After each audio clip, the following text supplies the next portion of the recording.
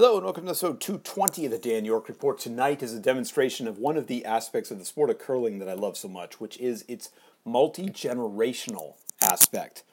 The good news about the sport of curling is that it's very easy to learn. Anybody can get out there on the ice and try it out. Like many things, it may be easy to learn and difficult to master, but still, it's accessible to people of all ages and ranges. Whether you're 9 or 90, you can get out there and play in some way. And so when you have events for our club, like we're going to have tonight, they can incorporate people from all ages. We're having a Bonspiel, as it's called, a tournament. It begins tonight, Thursday night. There'll be more games tomorrow night, Friday, and then there'll be games all day on Saturday, and games again on Sunday for those who are among the best teams. Now, what's fun for me as a parent is that tonight I'm actually going to get to play with my daughter.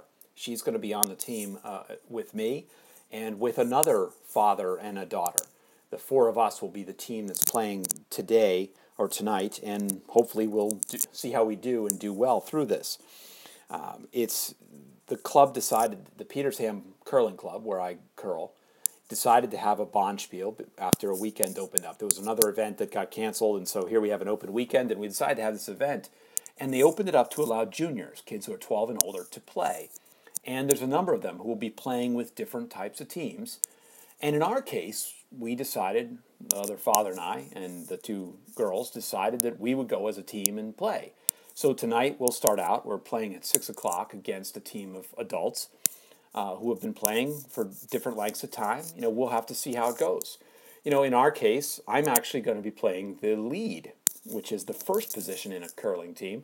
And to be honest, even though I've been curling for, 10 plus years at this point, I've had the least amount of ice time this year of any of the folks that are there.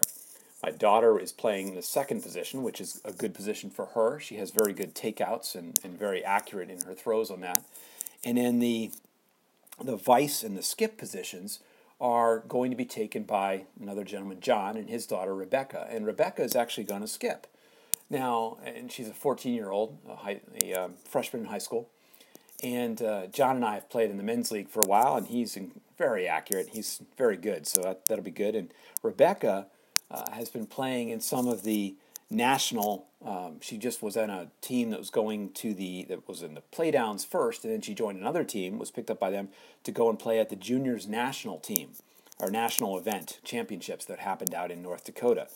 Now, the team she was with didn't win out of that, but she got some really high-performance playing that she got to do. So, here I am hoping she'll do really well tonight. She certainly had the experience at a very high level of play.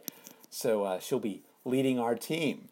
So I'll be taking orders from a 14-year-old tonight and enjoying every moment of it because it'll be a lot of fun. No matter what the outcome, we're out there to show that the sport of curling can be a lot of fun and also, quite honestly, to showcase what some of our juniors can do and how it can work. But this is just part of the fun of what I enjoy about curling is that you can play at any level and it really is a multi-generational sport. There'll be other people there who are, there's some who are in their 70s, maybe 80s, I think. I don't know that we have any 90-year-old players, but we do have some who are certainly up there in their 70s, 80s, and some of them can play and deliver as we do. Others of them use a stick to deliver the rock because they can't bend down as much. They don't have the flexibility in their knees. But, that's the beauty of the sport. You can play from age, really from like age 5 to 95 and everywhere in between. But tonight, it's going to be some dad and daughter time, father-daughter time, and we'll get to see how well we do. So stay tuned.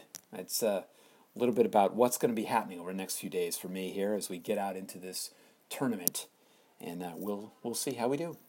That's all for now. You can comment on this if you wish at soundcloud.com/Dan York or anywhere this appears on social media, and we'll see how we do.